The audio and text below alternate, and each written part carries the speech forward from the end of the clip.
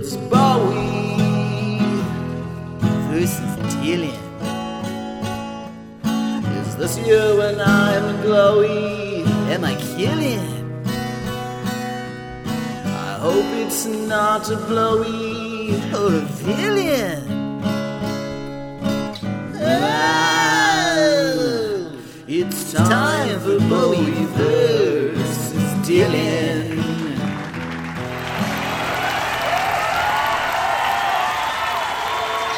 Welcome back once again to Jones versus Zimmerman. I'm Charlie, and I like Jones. And I'm Jake, and I love Zimmerman. Today we're taking a look at that year of all years, 1964. And it's unique because it's the first year we're actually looking at for our gentleman. And with that in mind, we're looking briefly at all years prior to 1964 as well. Very briefly. The Jones versus Zimmerman idea. Because in 1964, David Bowie was not David Bowie. He was Davy Jones. Bob Dylan was Bob Dylan in 1964. But previous to that, he was Robert. So we're looking back at those years and taking a gander at all this. Before we get into everything, I once again want to remind everyone that they can find us all over the internet. We are on iTunes, Google Play, Spotify, Podbean, Stitcher, TuneIn, Blueberry, and you can also follow us on Facebook or Twitter. What? So get out there. What's and Twitter? Find us. Or just, of course, go to that wonderful website, www.bowieversusdylan.com. Yeah. Hot traffic site. Yeah. High traffic. Hot traffic site, It's that's right. Hot, So much traffic. it's a hot site. All right, I'm going to take a look at our old man here, Davy Jones. Yes, please. Davy Jones is what his stage name was in 1964, and we'll get into that later on. But first, I'm going to take a look at pre-1964.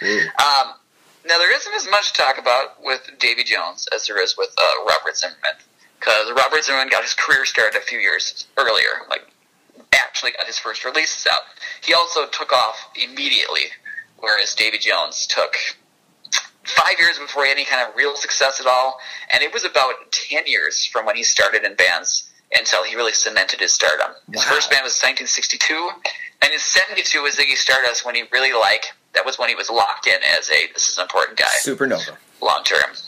So, background. Really short background, because we're really focused much more on the music than on their personal lives. Sordid as they may be at times. Yeah. Bowie came from a fairly average family. Oh. Did you know that, Jake? I didn't. That's an interesting fact. Well, for you Davy right there. Jones is a very average name, so I get it. He is an average name. They're so average. He got into rock and roll early.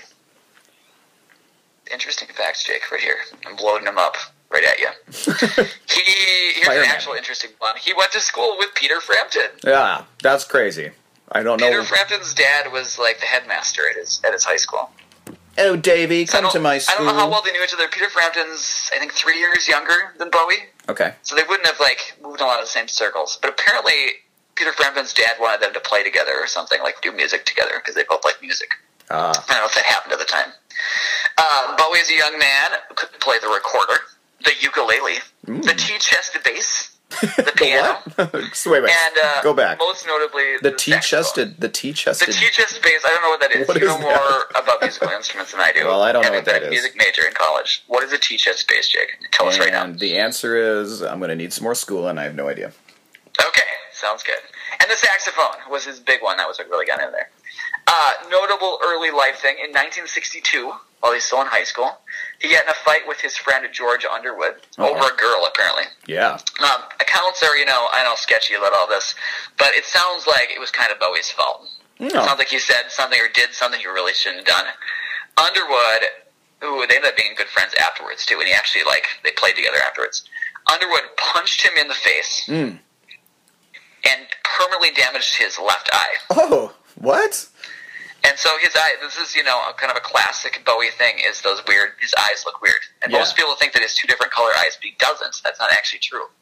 His left eye suffered permanent damage. Whoa. And so he had a it was always dilated at all times, permanently dilated eye. What? Which is one of the reasons why he wore an eye patch, later on. I mean, it became part of his, Diamond Dogs era look.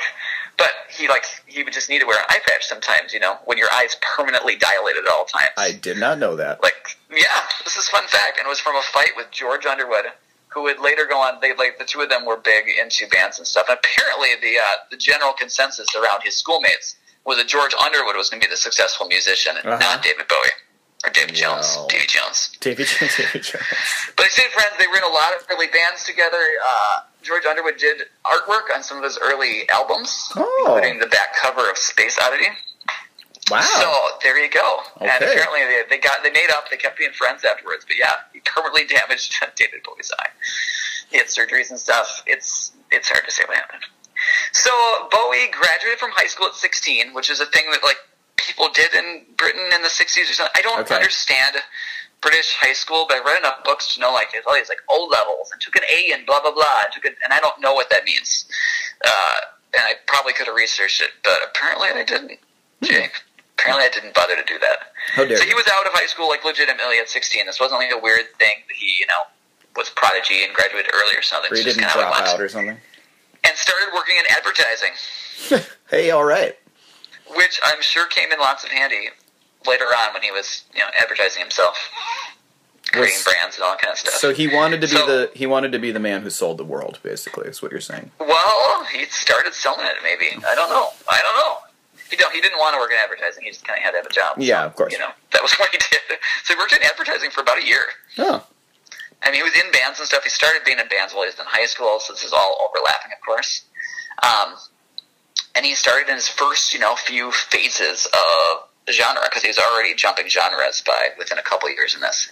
So he kind of started out in kind of a Stone-style R&B, and got a little more bluesy different times. There's definitely a Beatles sheen to a lot of what he's doing. Sure. But he was in a lot of bands. And so, Jake, I have got one of two different multiple-choice questions for you today. Ooh. So, here's my first one. Multiple-choice question number one. I'm bringing it today, by the way. I'm getting these right. I was embarrassed last time. You'll get this one right. I was embarrassed. You'll get this one right. All right. Okay. By the end of 1964, Jones had been affiliated with which of the following bands? Okay. By the end of 1964. By the end of 1964. So there are more bands after this is the important thing. He didn't really strike out super solo until about 67. All right. By the end of 66. Okay. I'm not going to get this right. I can already. You are, don't worry. Oh, the right. Conrads. Okay. The Hooker Brothers. Yeah. The Delta Lemons. Uh-huh. Dave and the Bowmen. What? The Bow Street Runners. Okay. Dave's Reds and Blues. Yeah. The Wranglers. The Wranglers. The King Bees. Uh-huh. The Jonas. Yeah. And the Manish Boys. Or all of the above. You gave me 10 bands. Yes, or all of the above, Jay. All right, well, the only possible answer is all of the above. I told you get it. Yay, all right. There's no other possible answer to this question. Let me just keep going like that. Wait, Dave and the Bowman. That was interesting. Dave and the Bowmen. Dave and the Bowman, here we come. Now, not all of these bands, full-blown existed. The Hooker Brothers only played a couple shows, and some of these in the ones in the middle, especially the more fancifully named ones, were ones that Bowie was like, I think this is the Hooker Brothers. He kept changing the name, and they may have not even played any shows with these new names he was giving them, or he was imagining or thinking about. No one even knows. Yeah, sure. But they were all I got on this list of these interesting names. I had to throw them all in there. Obviously. That was awesome. So, way to go. And that's only through 64. We've got more in 65 and 66. Wow. So there you go. Were any of those all miming outfits, or were they all music? What's that? Were any of them all miming outfits, or just music? Miming really didn't start up until a little bit later, Jake. Oh, okay. Don't worry, we'll get into more miming.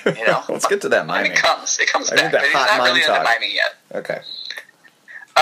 My second multiple choice question, we'll just throw in there, is Sure. by the end of 1964, which of the following, because he did not become Bowie until late 65, so we'll talk more about that transition and everything when we do 65 at whatever point. Yeah. But by the end of 64, which of the following stage names had he considered taking on? Okay. Dave J. Dave J. Luther J. Luther J. Alexis J. Yeah. Or Tom Jones. Or all of the above. he considered taking on all... Oh. I mean, I gotta say all of the above again. It's all of the above. Yes! Oh, yeah. I think it's... Well, you really... Those are cream puffs. I actually got those. Tom Jones is my favorite, but to be Yeah, fair... I was gonna say, that is hilarious. This year, Tom Jones hadn't done anything yet. Oh, Tom Jones hadn't done anything yet? Before Tom Jones had his big break. Oh, okay. I thought maybe he So was he's not already trying on the to scene. take someone else's, stage name. Okay. And he was already Davy Jones, just like the guy from the Monkees. So, he was I was gonna say, he had to Tom have Jones, been... just like Tom Jones, That is so funny. Tom Jones. Why would you change it from Davy Jones to Tom Jones? I don't know. He was thinking about it anyway. Okay. I don't know if he actually went by any of those. He did a lot of thinking, that Davy Jones. Well, he was a busy guy. Yeah, he was. So I'm going to leave things there. We start Wow. All right. getting into 64. He's got two main bands, the King Bees and Manish Boys. Manish Boys is also a fabulous, ridiculous name for a mid-60s rock group. Well, by the that's- way. Made up of teenagers. That's because there was a famous blues song called Manish Boy. Oh, I That's didn't know. the dun dun dun dun dun dun dun dun. That's the Muddy Waters song. Okay, all right. 'Cause that's where some of his names, like Hooker, came from. What's his name? John Lee Hooker. John Lee Hooker. Yeah. Yeah. So blues. Jamie Lee Hooker. Yeah, England was in the grips of American blues. Oh yeah, Bowie was all about America. Sweet, sweet land of freedom. Loved it. Way to go. That's why he probably lived most of his adult life in America. Yeah. Go Dave. Yeah. Go DJ. He So should have been. there's a heady mix of completely irrelevant things and interesting facts Thank you. about pre-1964 David Bowie. Thank you. I'm not sure if I know any more about him now, but that's... No, I do. I didn't know any of that. Some of the band names he was in, and Jake, why his eye looked so weird. Nothing else was learned from the short segment. You learned that. That's very interesting, and now I will not... I'm going to turn things over to the slightly more illustrious early 60s career of Bob Dylan. Well, Bob Dylan, from his birth until the, beginning of 1964, which we're demarcating here with our year, has basically, hardened into American folk legend at this point. He's like... I know, he's already there. He's like Paul Bunyan or something. And it didn't... like Paul Bunyan. It didn't make matters any better that as soon as he started his career, he had this air of mystery and sort of wonder about him because he was spouting every kind of lie about his life that you could possibly think of, to the press. That's something interesting that Bowie and Dylan have in common. This kind of So Bowie did that too? Just lies. Just straight up lies all the time. Yeah. Dylan blew into New York, or maybe he picked up this after he came... Because he went to New York twice in his early career. Both are sort of legendary trips that he made there. Maybe it was during the second one when... What state did he grow up in, Jake? All right, fine. Let's start at the beginning. Bob Dylan, Robert Zimmerman. He has 3 Jewish middle names too, but I wouldn't dare try to maybe pronounce those. I don't need to. Okay.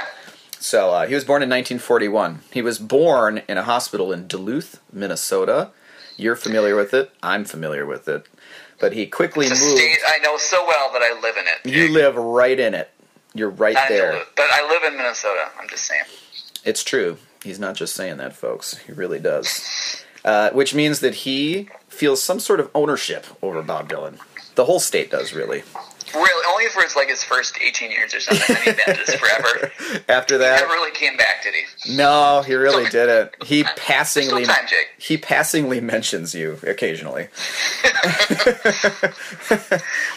Scott Fitzgerald did the same thing, so we were You good guys are used to it. You're used to it. He quickly moved to Hibbing, Minnesota, which is an iron ore mining town in very northern Minnesota. Both these places are. This is as close to Canada as you can get, basically, without being in Canada. And I think he looked around and when maybe he was 4 days old, and he said, "I gotta blow this town, man. I gotta get out of here." He talked just like that as a baby. Bob Dylan did. Hey, Mom, let's move to New York.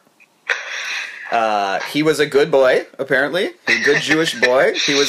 He had apparently an ineffable kind of quality to him. He was very outgoing, and he had these piercing blue eyes, and he was always smiling and entertaining everyone. He was he was a very precious, sort of a cute kid. And so they trot him out when he was a boy to like sing for parents' dinner parties and stuff like that. His parents were in pretty well-standing, not rich by any means, but certainly well-standing within the community. They owned, at least for a while, a furniture store, I believe. Okay. They had like one movie theater downtown and all this kind of thing. So Bob quickly felt like he was outgrowing Old Hibbing, Old Hibbing, Minnesota. He dreamt of getting away. And one of the ways he did that is he would tune in late at night. Now, warning here, anything I say that he said he did could be apocryphal or could have not happened. He said he did it.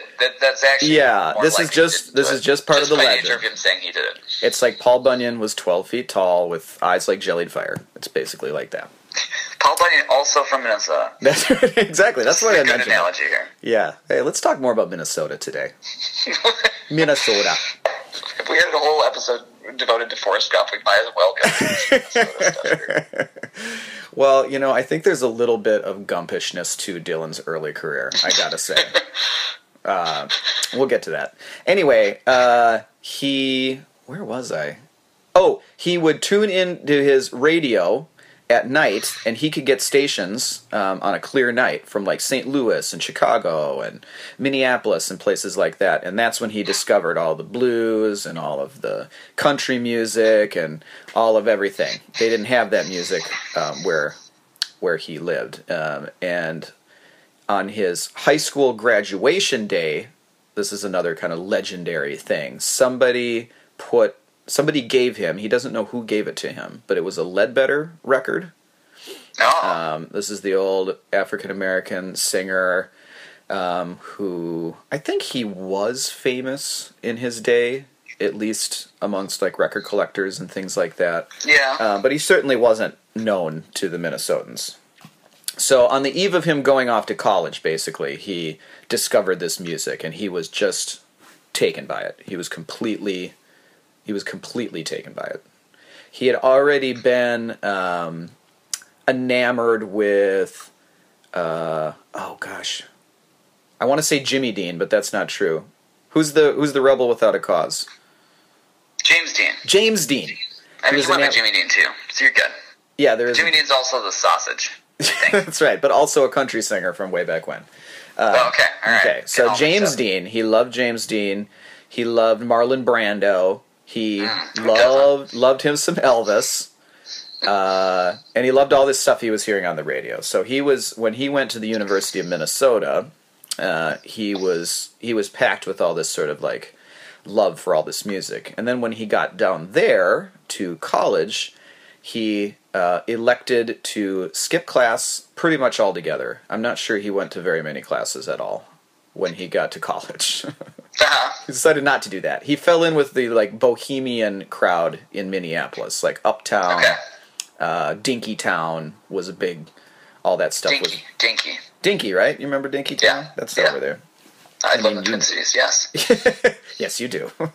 So anyway, that was the hub of like the liberal, folk, socialist, all of those buzzwords were all going on there, and he met a whole cadre of people that would very much influence him and sort of bring him along. And his quality back then was this like lost, like funny boy. Like he didn't really have a home. He lived in a Jewish fraternity for who knows how long, 2 weeks or something like that.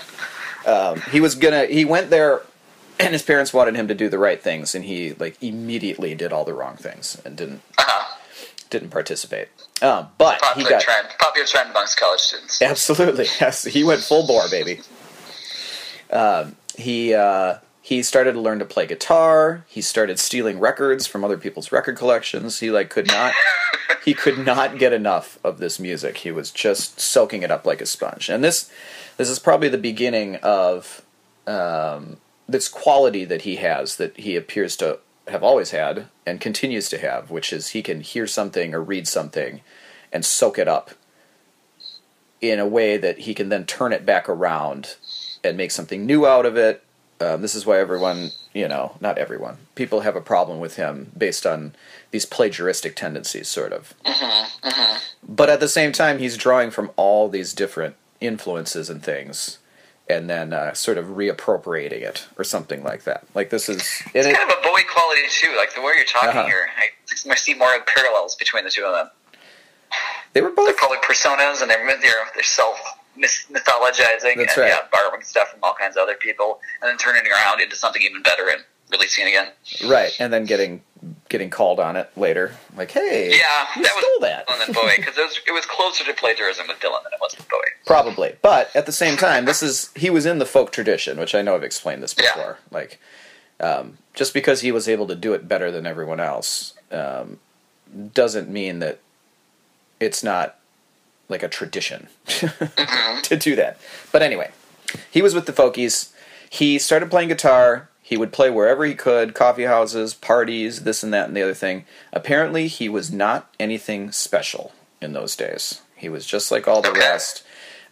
While he was still in Minneapolis there, he picked up a book by Woody Guthrie. It was Woody Guthrie's autobiography called Bound for Glory. And much like the Leadbetter and much like, Elvis before him. And is it Leadbelly? Leadbelly. Am I wrong on this? Oh, I think there's a Huddy Leadbetter and there's a Leadbelly. I don't know which one it was. Okay. Gosh, you might be right. It might have been the Leadbelly. I think you might be right. Anyway, both were folk musicians of some stripe. So it was one of the two. Dylan, what was I saying? Oh, he read the Woody Guthrie autobiography, and he became Woody Guthrie. Like, he was so enamored with this thing that he started to dress like him, talk like him. He started talking in a Dust Bowl accent, like dropping significant portions of words, and he started writing like that, with all these apostrophes and abbreviations with the words. He started talking like a hobo, and that's, I think, because Woody Guthrie actually was like this crazy traveling musician who went everywhere and saw everything and met all these different kinds of people. That's, I think, where Dylan picked up this tendency to start lying about all the stuff that he had done. He wanted, despite being like 18 or 19, he wanted to be like a 40-year-old hobo, basically. But ironically, by the time he was a 40-year-old hobo, then he was trying to make like shiny pop hits. Well, by then he was like an out-of-touch rich white guy, pretty much. So then he hears that Woody Guthrie is dying in a hospital in New York, and this is, I believe... How does he hear this? Well, he's in this crowd. He's in the crowd of people that would know this. Like, people, he was talking with people that actually had been with or knew Woody Guthrie. Okay. So, kind of word got around, or he Googled it, whatever. He might have just Googled it. Like, where is Woody Guthrie? That sounds plausible. Yeah, early internet, for sure. And he decides, I gotta go see Woody. And he either hitchhikes or drives or does something to get himself to New York. And he shows up in New York like on a freezing winter day with nothing. And he somehow figures out how to visit Woody Guthrie in the hospital. He played him some Woody Guthrie songs, I guess. Woody Guthrie was pretty much out of it at this point. Okay. Guthrie had Huntington's disease, and he was in the late final stages of that disease. So he was receiving visitors and all that stuff. So Dylan met Guthrie, and that was like the big watershed moment in his young life at that point.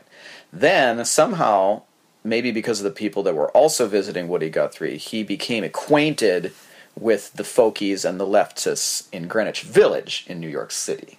So then he started sleeping on their couches. And this is apparently, via this process of playing in coffee houses and all this stuff, or learning from people that were already there, New York being a much bigger pond than Minneapolis at the time. Mm-hmm. This is when supposedly he sold his soul to the devil. All right. I forgot about that. The chief commander. He went to the chief commander, whoever that might be. And he said, yo, I want to be really good. And somehow, he became really good in a short period of time. So much so that when he went back to Minneapolis to sort of lord it over everyone, that he had all this experience all of a sudden. It was like he was a totally different musician. He was so much better, apparently. So he sold his soul to the chief commander. Well, so what, did it, like, wear off or something in the late 70s and 80s? Or, I kind of felt that would be, like, a for-life type thing, you know? Well, it seems like he didn't get a very good deal. Think about this. Let's say that the chief commander is actually Satan. And so he initially sells his soul to Satan. But then in the late 70s, as he lost his magical powers, he became a born-again Christian. And he gave his soul to Jesus. Right back. It was like, hey, the devil's like, whoa, that's not the deal we made, bro. That's not part of the deal, man. Bro, that's not the deal we made. That sounds very likely. That's probably what happened. I think that's what happened. I'm going to assume that that's exactly what happened. I think there's videotape of it happening. Yeah, sure. Definitely. Yeah, for sure. Yep. Yeah. Okay. And then I don't know what happened when he got good again in the 90s. I think he just he aged into a fine wine by that point. He belonged to nobody but himself. And it was just sporadic after that. And that brings us up to the present day. And then I don't even, this is kind of a people's history of Bob Dylan because I don't know the exact timeline of all this stuff happening. But he's back in Minneapolis. He's great. But it's like, I gotta go be big. I gotta go be famous. So he goes back to New York and leaves Minneapolis for good at that point. And then it's kind of when his legend begins. He starts playing everywhere in New York. He meets, the people that would be famous in his life. There was a girl named Susie Rotolo. I don't know if I'm pronouncing her last name right. But that was Bob's first great love, besides there was one high school love. Maybe two. But this was like his first great love. She is pictured on the cover of his second album, The Freewheelin' Bob Dylan. It's that very famous That's when picture. he's like walking down the street with the lady. Yeah, it's all slushy. That's the lady. Okay, all right. So they are a thing. They're an item. She was from maybe an artsy family, like a family in the New York art scene, I believe. Okay. So just a little, definitely a few steps up from where Bob was, sleeping on everyone's couch. And they had a very tortured relationship. There's books written just about their relationship. Because her sister, was a huge early Bob Dylan fan, but then her sister ended up hating him because he kept cheating on her with Joan Baez and a bunch of other women. Yeah. Yeah, so that's the kind of personal life thing that doesn't need too much explaining. Yeah, but he met, he met all the people. It's all about the music. He met Joan Baez, he met Ramblin' Jack Elliott, he met Pete Seeger, and all those people, and so that's when he kind of got swept up into this folk movement. He got his first record contract from John Hammond, who was the legendary executive at Columbia Records, who had signed like Miles Davis and pretty much everyone, famous. Frank Sinatra, pretty much everyone famous in music this guy had come in contact with. And this guy, saw the folk boom coming. There was no folk boom yet, at least in the popular imagination. And he sort of chose Dylan as the purveyor of this folk boom. He would end up signing Peter, Paul, and Mary, and all kinds of other people later. So he gave Bob Dylan a record contract, a few months after he blew back into New York City. And everyone in the folk scene was, outraged. You got a Columbia Records record contract? For what, And he went in there. In my head, I'm still thinking of the movie Inside Llewyn Davis. Right. Which I feel like paints a very nice picture of the, just barely pre-Dylan folk scene in New York. Yep, exactly. And all these people just desperately trying to make it work and failing miserably. Yep, and doing novelty hits or trying to do novelty songs. And then there's the purists who would, there was a number of record labels back then that were working out of New York that were just doing pure folk music. And these people were like, you can't, you sold out, And then there was definitely a tension between the Tin Pan Alley songwriters who were writing all the major pop hits. People didn't write their own songs back then. Right. Which is one of the things we take for granted now, that Bob Dylan basically, he didn't invent it, but he popularized it to a degree that now you take that for granted. There wasn't singer-songwriters back then. Right. People would cover other people's songs. The folk tradition was all about, let me do the best version of Let Me Die in My Footsteps, or whatever song it was. Mm-hmm. And they would make their names off of that. And so for Dylan's first album, which is self-titled, he went into the Columbia Records studios, and he played for 2 hours, and he played 14 songs, and he's like, that's it. I'm out. And everyone there was used to Frank Sinatra doing 52, rehearsal takes with the orchestra or whatever. Uh-huh. So they released the album with one original song. It was all folk songs that he thought would be nice to play that day. He didn't think any further, or he just went in and sang some songs that he had been singing a million times in the city. And then Song for Woody, which is his very first composition that ended up on an album. And which is the inspiration for Song for Bob Dylan by David Bowie later on. That's correct. Got to make these connections every once in a while, Jake. The circle will be unbroken. No, wait, we'll be... Wait, okay. no, it won't be broke. It will be... It won't be not unbroken. Will it be unbroken? Never. It not. It's a circle. That's what we know. It flopped, the album. A big flop. They called it Hammond's Folly. John Hammond.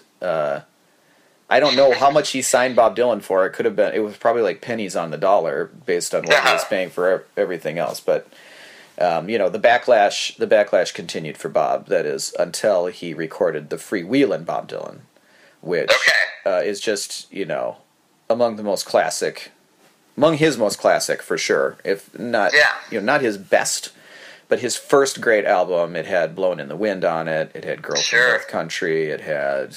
I don't have that one in front of me, but so that took off. And then everything was fine again. And then he goes into... That was in 1963. And then he's pretty much the toast of the town. He's the belle of the ball. He had a few hiccups, which are interesting. He received this award from, it was called the Tom Paine Award. It was from... I think it was a socialist organization, or at least an extreme left organization, but it was like moneyed New York people who wanted to honor him, and so they gave him this award. He was like 20, maybe 21, sometime after this came out, and he went in there and he got wasted because he was nervous, and he proceeded to just tear down everyone in the room. He called them old. He said there was no hair on their head. He said, I don't recognize myself in any of you. I don't recognize the music that I'm playing in any of you. Why are you doing this? Why are you giving me this award? And he was slurring his words, and they had to kick him off the stage. So he was always courting a little bit of backlash. So we come into 1964. He's on a high for sure amongst young hip people. He was just about to be the darling of protest song New York. Oh, he played on the March on Washington in 1963, next to Martin Luther King and with Joan Baez. That's crazy. Isn't that crazy? Yeah. That's crazy. I find that to be he was there when Forrest Gump goes to Washington. There you go. Bob Dylan there. Was there. That's why he's Gumpish, I feel in these early years. It's there he is, getting a recording contract with Columbia Records. Oh, there he is, standing next to Martin Luther King. The CGI is really bad. There he is, lip syncing. Et cetera, et cetera. Oh, yeah. All right, so Paul Bunyan goes into 1964, pretty much fired on all cylinders, and we'll get to that. Yeah, after you tell me about Davy Jones in 1964. 1964! Woo! We're already, taking too long in this episode. Yep, we are. I don't have as much to say. This is your fault. What? Okay. So Bowie's got two bands in 1964. He starts out in the King Bees. He was working hard, of course, to try to make them into the Beatles. He got into this while he was still in high school. Yeah. Shoot, am I getting this right now? I'm thinking of the Conrads. Never mind. He's out of high school by the time he gets to the King Bees. And he's trying to make them into the Beatles. Yeah. And so they're not exactly. It's more towards the kind of Stone style R&B sound than the Beatles. There's kind of some Beatles sheen to it, which is unsurprising in 1964. Of course. He really wanted them to be big, and so he wrote to a washing machine entrepreneur, because apparently such things exist. Yeah. Named John Balloon, inviting him to quote do for us what Brian Epstein has done for the Beatles and make another million. Wow.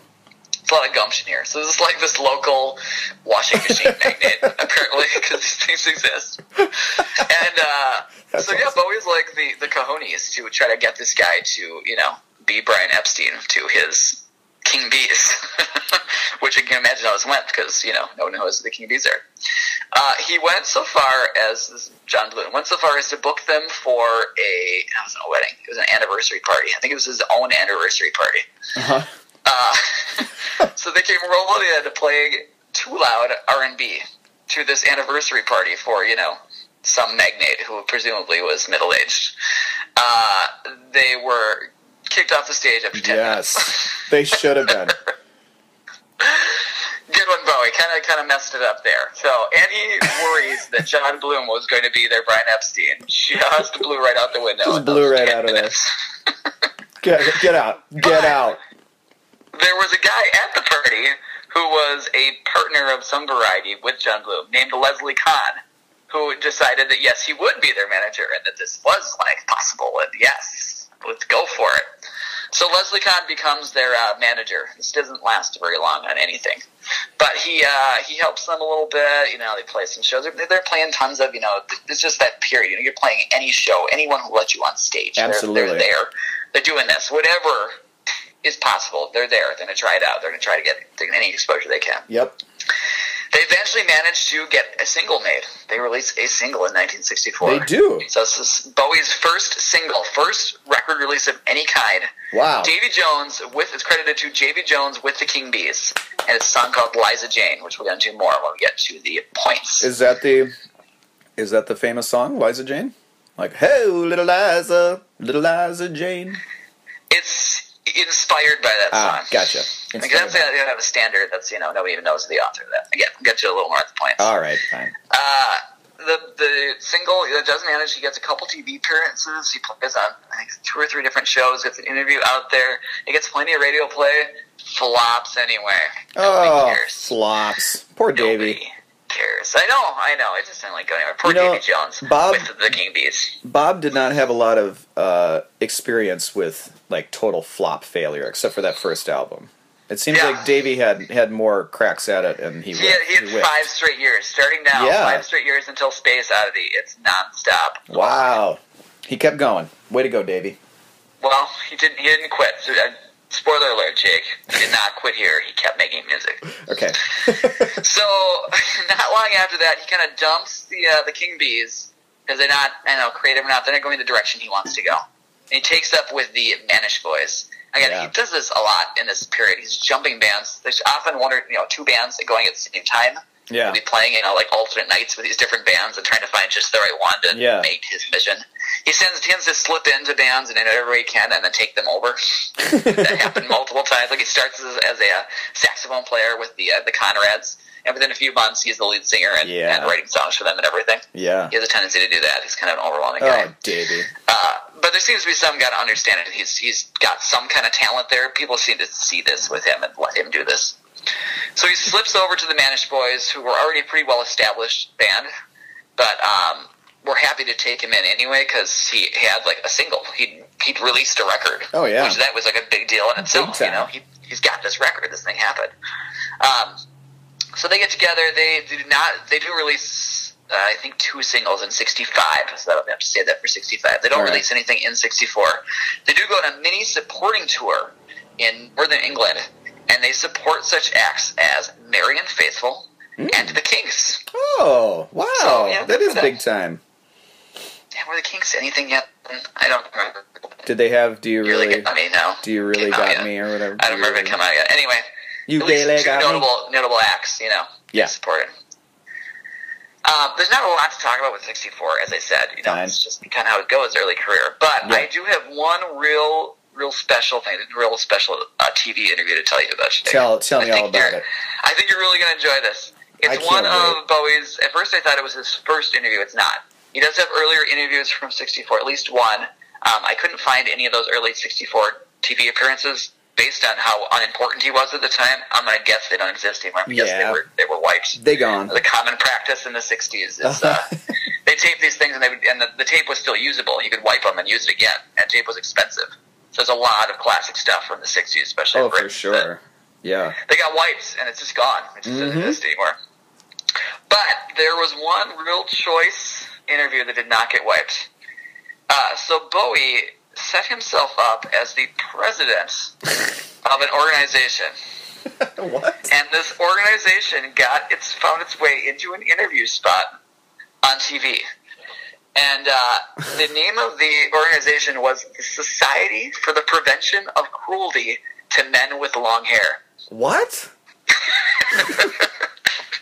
And it's, oh man, Jake, after today's show, you just go look this thing up. I it's have so great. so many questions, but I'm going to let you So go. it's just him and most of like the other Manish boys, and there must be other guys there because it's several of these guys with like long hair. Yeah. I mean, it's not that long by our standards today. It's not like Right. mid back or something. It's like how the Beatles looked outrageous. It's like Beatles. It's like a little one step past Beatles. Like there, they had at least 9 inches worth of hair to be in this society. Apparently, that was the rule. Great. And and then this guy interviews them very, very seriously about the Society for the Prevention of Cruelty to Men with Long Hair. And they're just talking about how, we just like long hair and we shouldn't be, stigmatized because of that. We just walk down the street and there's people calling us darling or saying, can I carry a handbag for you? And we just don't appreciate that the kind of treatment, it could affect us, could affect our jobs and stuff. And we don't think we should be treated that way because we have long hair. So apparently this was all kind of a joke on Bowie's part. It was taken very seriously by this interviewer. What? Apparently he just did it for publicity and for trying to get something happening. Yeah, and to not be the script funny work, which it and- did a little bit. I guess so. This interview was taken very seriously. And the thing is, they obviously didn't think this through very well at all. So he's asking them all these, questions about, well, what would they actually like to see done? What does the society actually want to happen? And they don't really know. They don't really have an answer to that They question. hadn't thought that far. Oh, man, it was the best 4 minutes of television I watched Wow. in the last month, I think.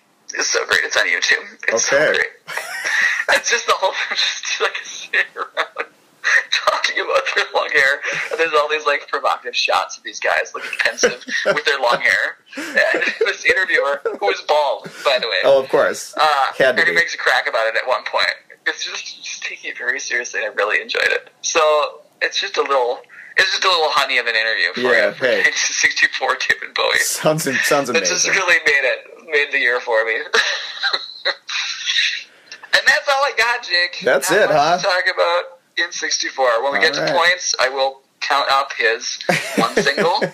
His And I'm super still single. feeling pretty confident he's just going to blow Dylan out of the water Yeah. in 64, Jake. I don't see how Dylan can top that one flop single that You Bowie know, released. not when Dylan released two Stone Cold classic albums in 1 year.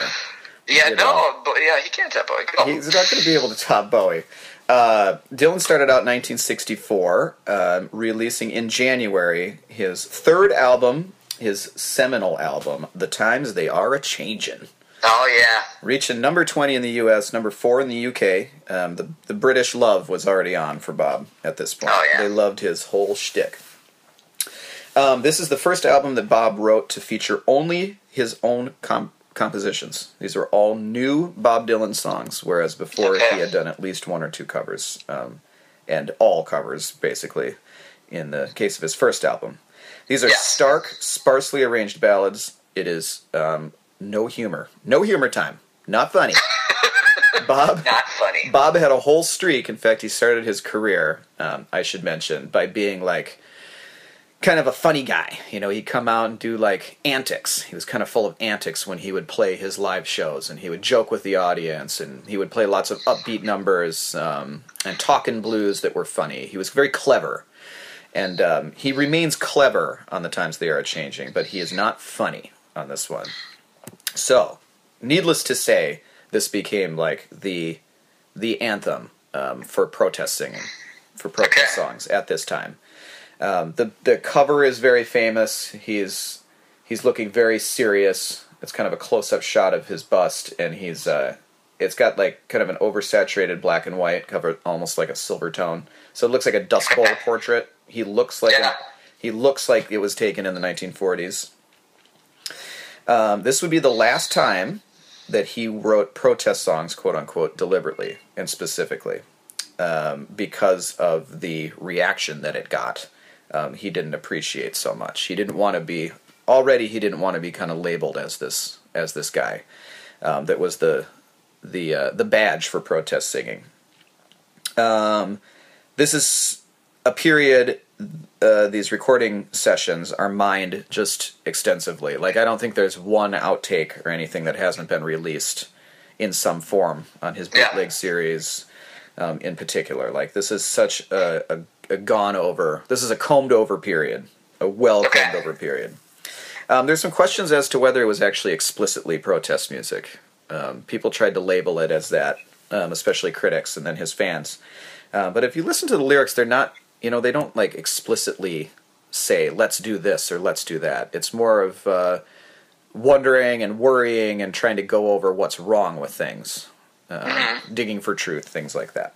Okay, so he releases that, and then he takes a 20-day cross-country road trip because he realized that he had been selling all this pizzazz about him being a hobo and learning music in New Orleans and all this stuff, but he had actually never been anywhere besides Minneapolis and New York. So he decided to take 3 friends and go on a road trip for 20 days. He had some shows to play. He was still playing, odd places. He had just gotten management, so he was playing like high school auditoriums and stuff like that. Kind of wherever. Nice one, Bob. Yeah, he would end the year, or end his touring schedule in October playing the New York Philharmonic Concert Hall. Slightly better than a high school auditorium, I guess. You'd if you're think into so. that kind of thing. You'd think the acoustics were, so-so. And he took this trip and he composed all the songs for his next album on a typewriter in the back of the car. So he just sat there, like, drinking and taking drugs and composing his next album in 20 days in the back of the car. He heard somewhere on this road trip, he heard I Want to Hold Your Hand by the Beatles and lost his mind. He loved it. He loved it, okay. He loved it so much. They were just glued to the radio. And by the end of that year, I think, like, the Beatles had the top 5 singles in America, I think, something like that. Okay, yeah. So this was Beatlemania, like straight up Beatlemania, and Dylan loved it. Apparently he met them in August 28th of that year somehow. Okay. Maybe in New York. So the first meeting between the Beatles and Dylan, and this apparently is when Bob turned them on to marijuana. That's the apocryphal version. He was like, here, try this. And apparently they did, and that's when they went out to film Help.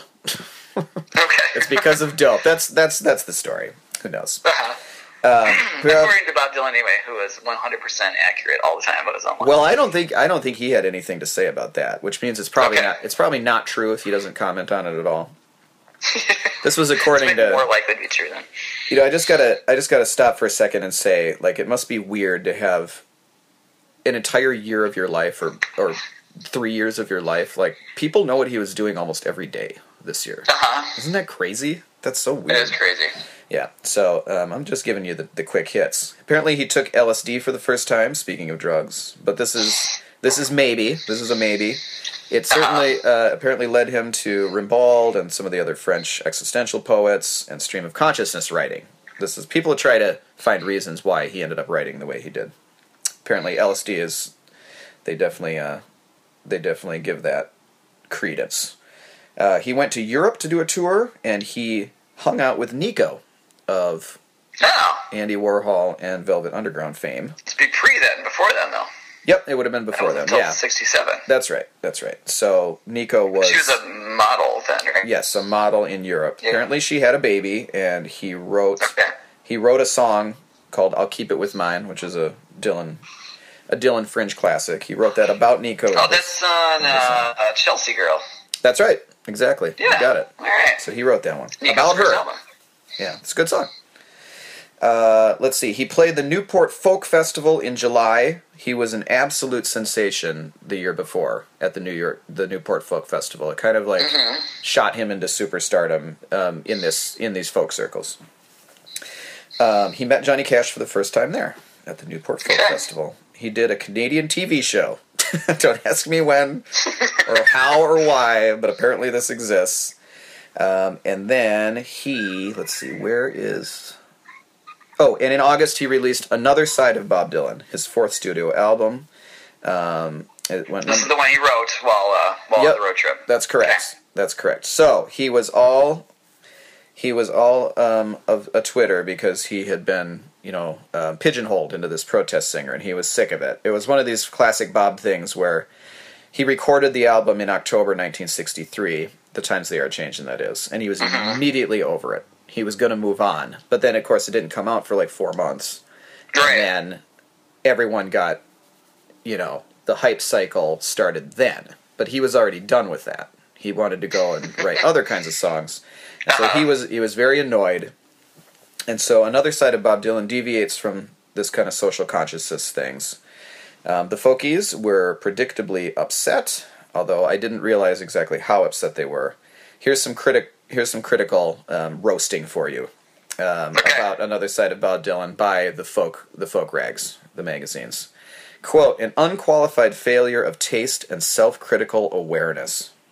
Ooh. Bob. Quote, somehow he's lost touch with people.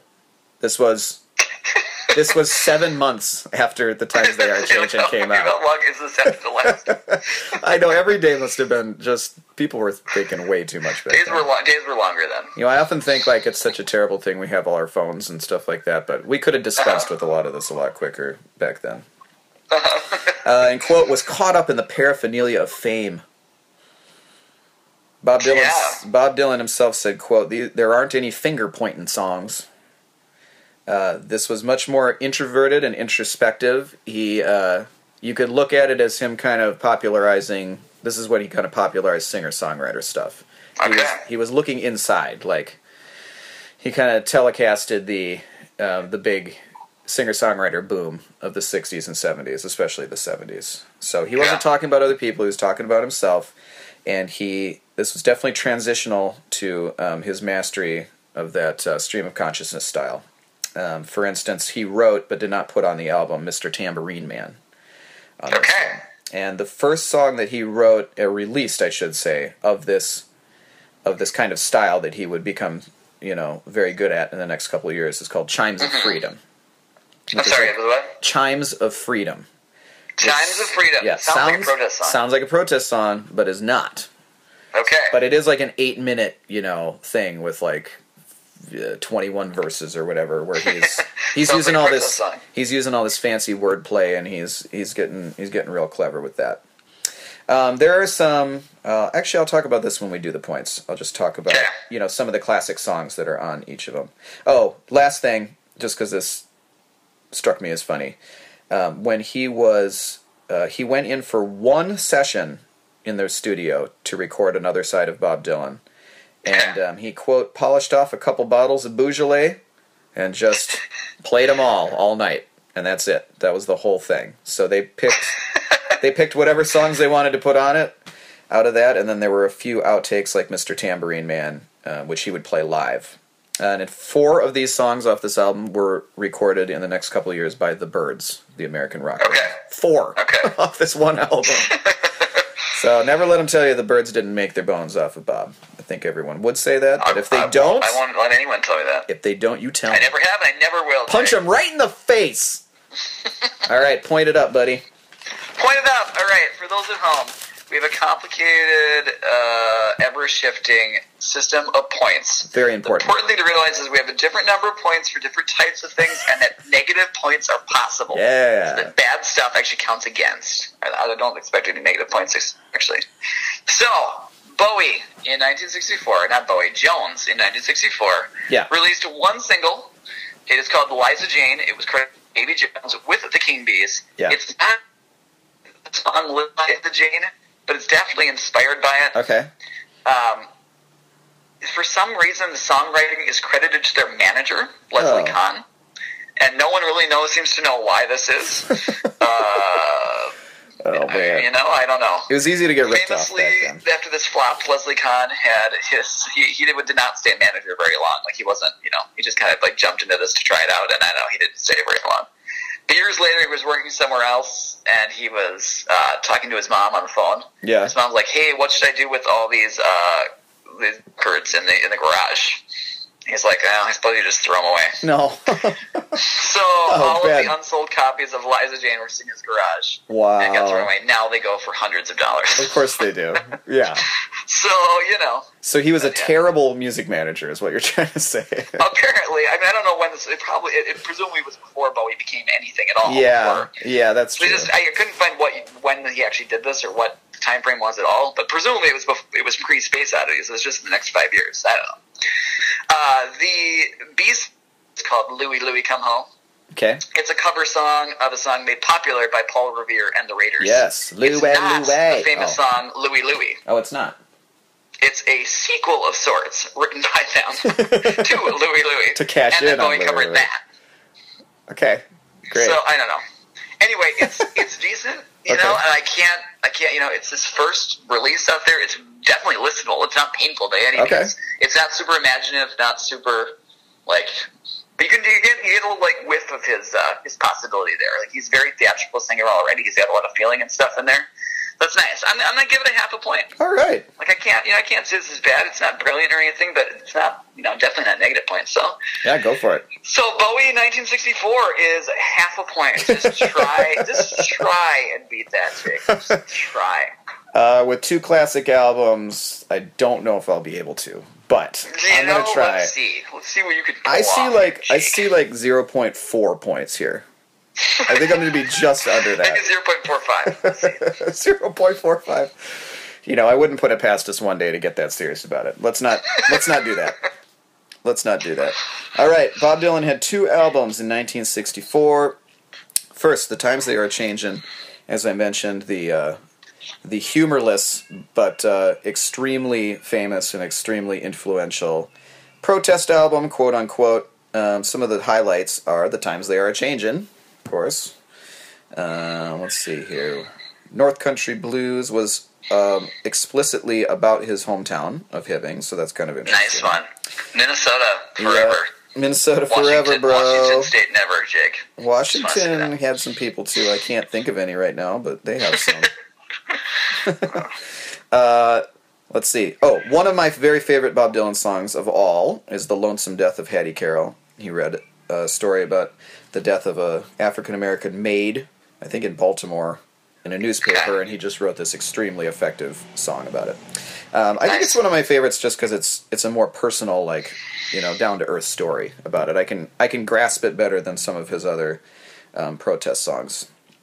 Just the whole aesthetic of this thing is pretty awesome. Like, it's a very, you know, people revere this one, for sure. And I do, too. I used to listen to this one quite a bit. And I like that he's not trying to be funny on it. Sometimes I don't. Sometimes I don't like early funny Bob. It's just a little too goofy for me, given his obvious gifts. So I'm going to give this a 4.0. Times They Are A-Changin'. Yeah. Woofda, out of a possible 5. Out of a possible plus 5. Big one. And then another side of Bob Dylan comes out, and it is not a protest album, but it's still him and acoustic guitar and harmonica. He gets back into, very briefly, trying to be funny a couple times. It's more uneven. It's not as... Okay. You know, The Times They Are Changing is definitely of a piece. It definitely flows, and it has a similar aesthetic throughout. And this one, of course, he's just on guitar and singing, but it kind of, you know, goes back and forth between good songs and not so good songs. Some highlights are, all I really want to do is, baby, be friends with you. Me too, Bob. Me too. I love that one. Oh, the aforementioned Chimes of Freedom. My Back Pages, one of his best songs, where he starts to get self-deprecating about his position as a folk icon. He sort of takes himself to task for thinking that he knew everything that there was to know about everything. Is he like 2 at this point? Is he what? Or is he like 22 at this point? Yeah, exactly. Yeah, already grown up and wise. Yep. Wisened up here. He wised up. That's what it sounds like. That's the one that's, I was so much older then. I'm younger than that now. Oh, yeah. Yeah. Wise, Bob. Wise. Great song. Great song. And then he closes it out with, it ain't me, babe. No, it ain't me, babe. So he kind of He's kind of going back and forth. Like I said, it's the start of his stream of consciousness writing that would characterize his best work. So he's got some of his best work on here and some of his not so good work. It sounds a little slapdash at times, his songwriting. Is not as cohesive. Does it sound like he got drunk and recorded it all in one night? Yeah, at times. I think this is the one where his guitar is clearly out of tune on one of the songs and it drives me crazy. It's like, get some auto-tune in there, guys. So I'm going to give that a plus 3.0. Okay. So it's strong and bold. Yeah, it's a classic. But it's just not as good as the times they are changing, and it's not as good as what was coming up. The trilogy is coming up starting in 1965. So we can't get too excited about 64. His tour, which was kind of a slapdash thing where he drove across the U.S. and then he went to Europe, and apparently he was in Canada, which I couldn't really. I got overwhelmed trying to figure out where he was this whole year. But he also played the New York Philharmonic, which was his his early career triumph. So I'm going to give the whole tour a 1.0. Yeah. And that's what he did. So 4 plus 3 plus 1 is an it was 8.0. Bob just barely squeaked it out over. Yeah, he got half a point. Yeah, big year for Bob. With an 8. Those 60s. One of his biggest. I don't think it's the biggest year that we've done. It might be the biggest year we've done for him yet. For Bob, for sure. Double album years. That's a hard year. You had like an 11-pointer at some point. Yeah, well, that was We'll see if anybody can beat that. If anyone can, it'll be Bowie in the 70s or Bob in the 60s. Yeah, I know a year Bowie will beat that. Wow. Might only be one, but I know a year he'll beat that. Yeah, I think maybe. I'm gonna save it. Yeah, save it up. Well, speaking of saving things, what do we got coming up next time? Chaz? We got 2010. We're jumping ahead, way ahead. 2010 for next time. 45 years later? I don't know, different year than 64. That's for darn sure. Yeah, no more Davy Jones talk. Bowie's Dayfication, that fallow period where he didn't release an album for 10 straight years. And who knows what Bob Dylan was doing at the time. He might have released an album then. That might be fun. What's that? I said he might have released a latter-day album. Oh, we'll have to just find out. Next time in episode 13 of Bowie versus Dylan. Why don't you next time tell me about Bob and I'll tell you about Bowie? Well, Bob stank it up. And we Steve Bob Dylan all year. Negative 5s across the board. That's what I'm going to give you. All right. I'm Charlie, and I like Bowie. I'm Jake, and I love Zimmerman/Dylan. Oh, yeah, I love Jones. I mean Jones. You don't even. We'll see you next time. You would have said so if you loved him. Not see you, because this is a podcast. We won't even listen to you. You'll listen to us. So you'll listen to us next time. Bye.